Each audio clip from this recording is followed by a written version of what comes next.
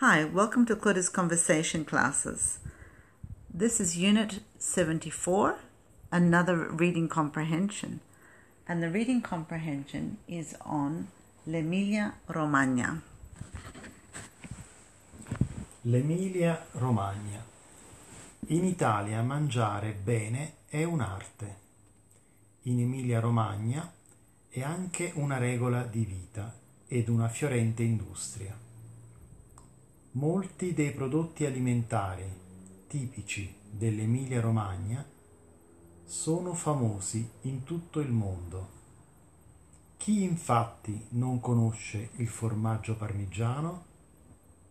Ma ci sono molte altre specialità, come il prosciutto di Parma, la mortadella di Bologna, i tortellini al sugo di carne, i tortelli con la zucca e l'aceto balsamico di Modena.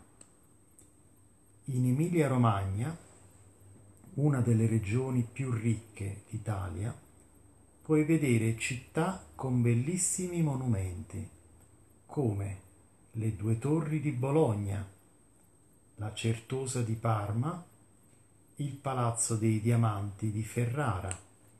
Ma se l'arte non ti interessa troppo e vuoi una vacanza di puro divertimento, sei ancora nella regione giusta. La costa romagnola offre infatti ai turisti 150 chilometri di spiagge attrezzate per una vacanza al mare ricca di divertimenti per ogni età e per ogni ora. Tutta la notte puoi trovare locali aperti, mangiare le famose piadine, ballare in una delle tante discoteche o sale per il ballo liscio, valzer, tango e così via.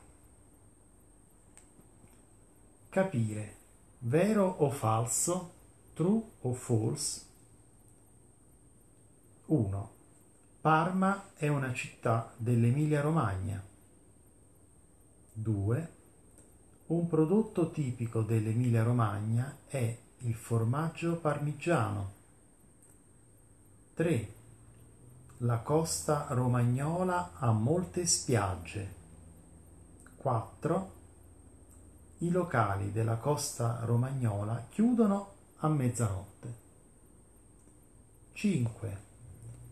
Se ti piace ballare, in Emilia-Romagna puoi andare solo in discoteche. This is the end of Unit 74, LEmilia, Romagna. Thanks for joining me. See you next time. Ciao.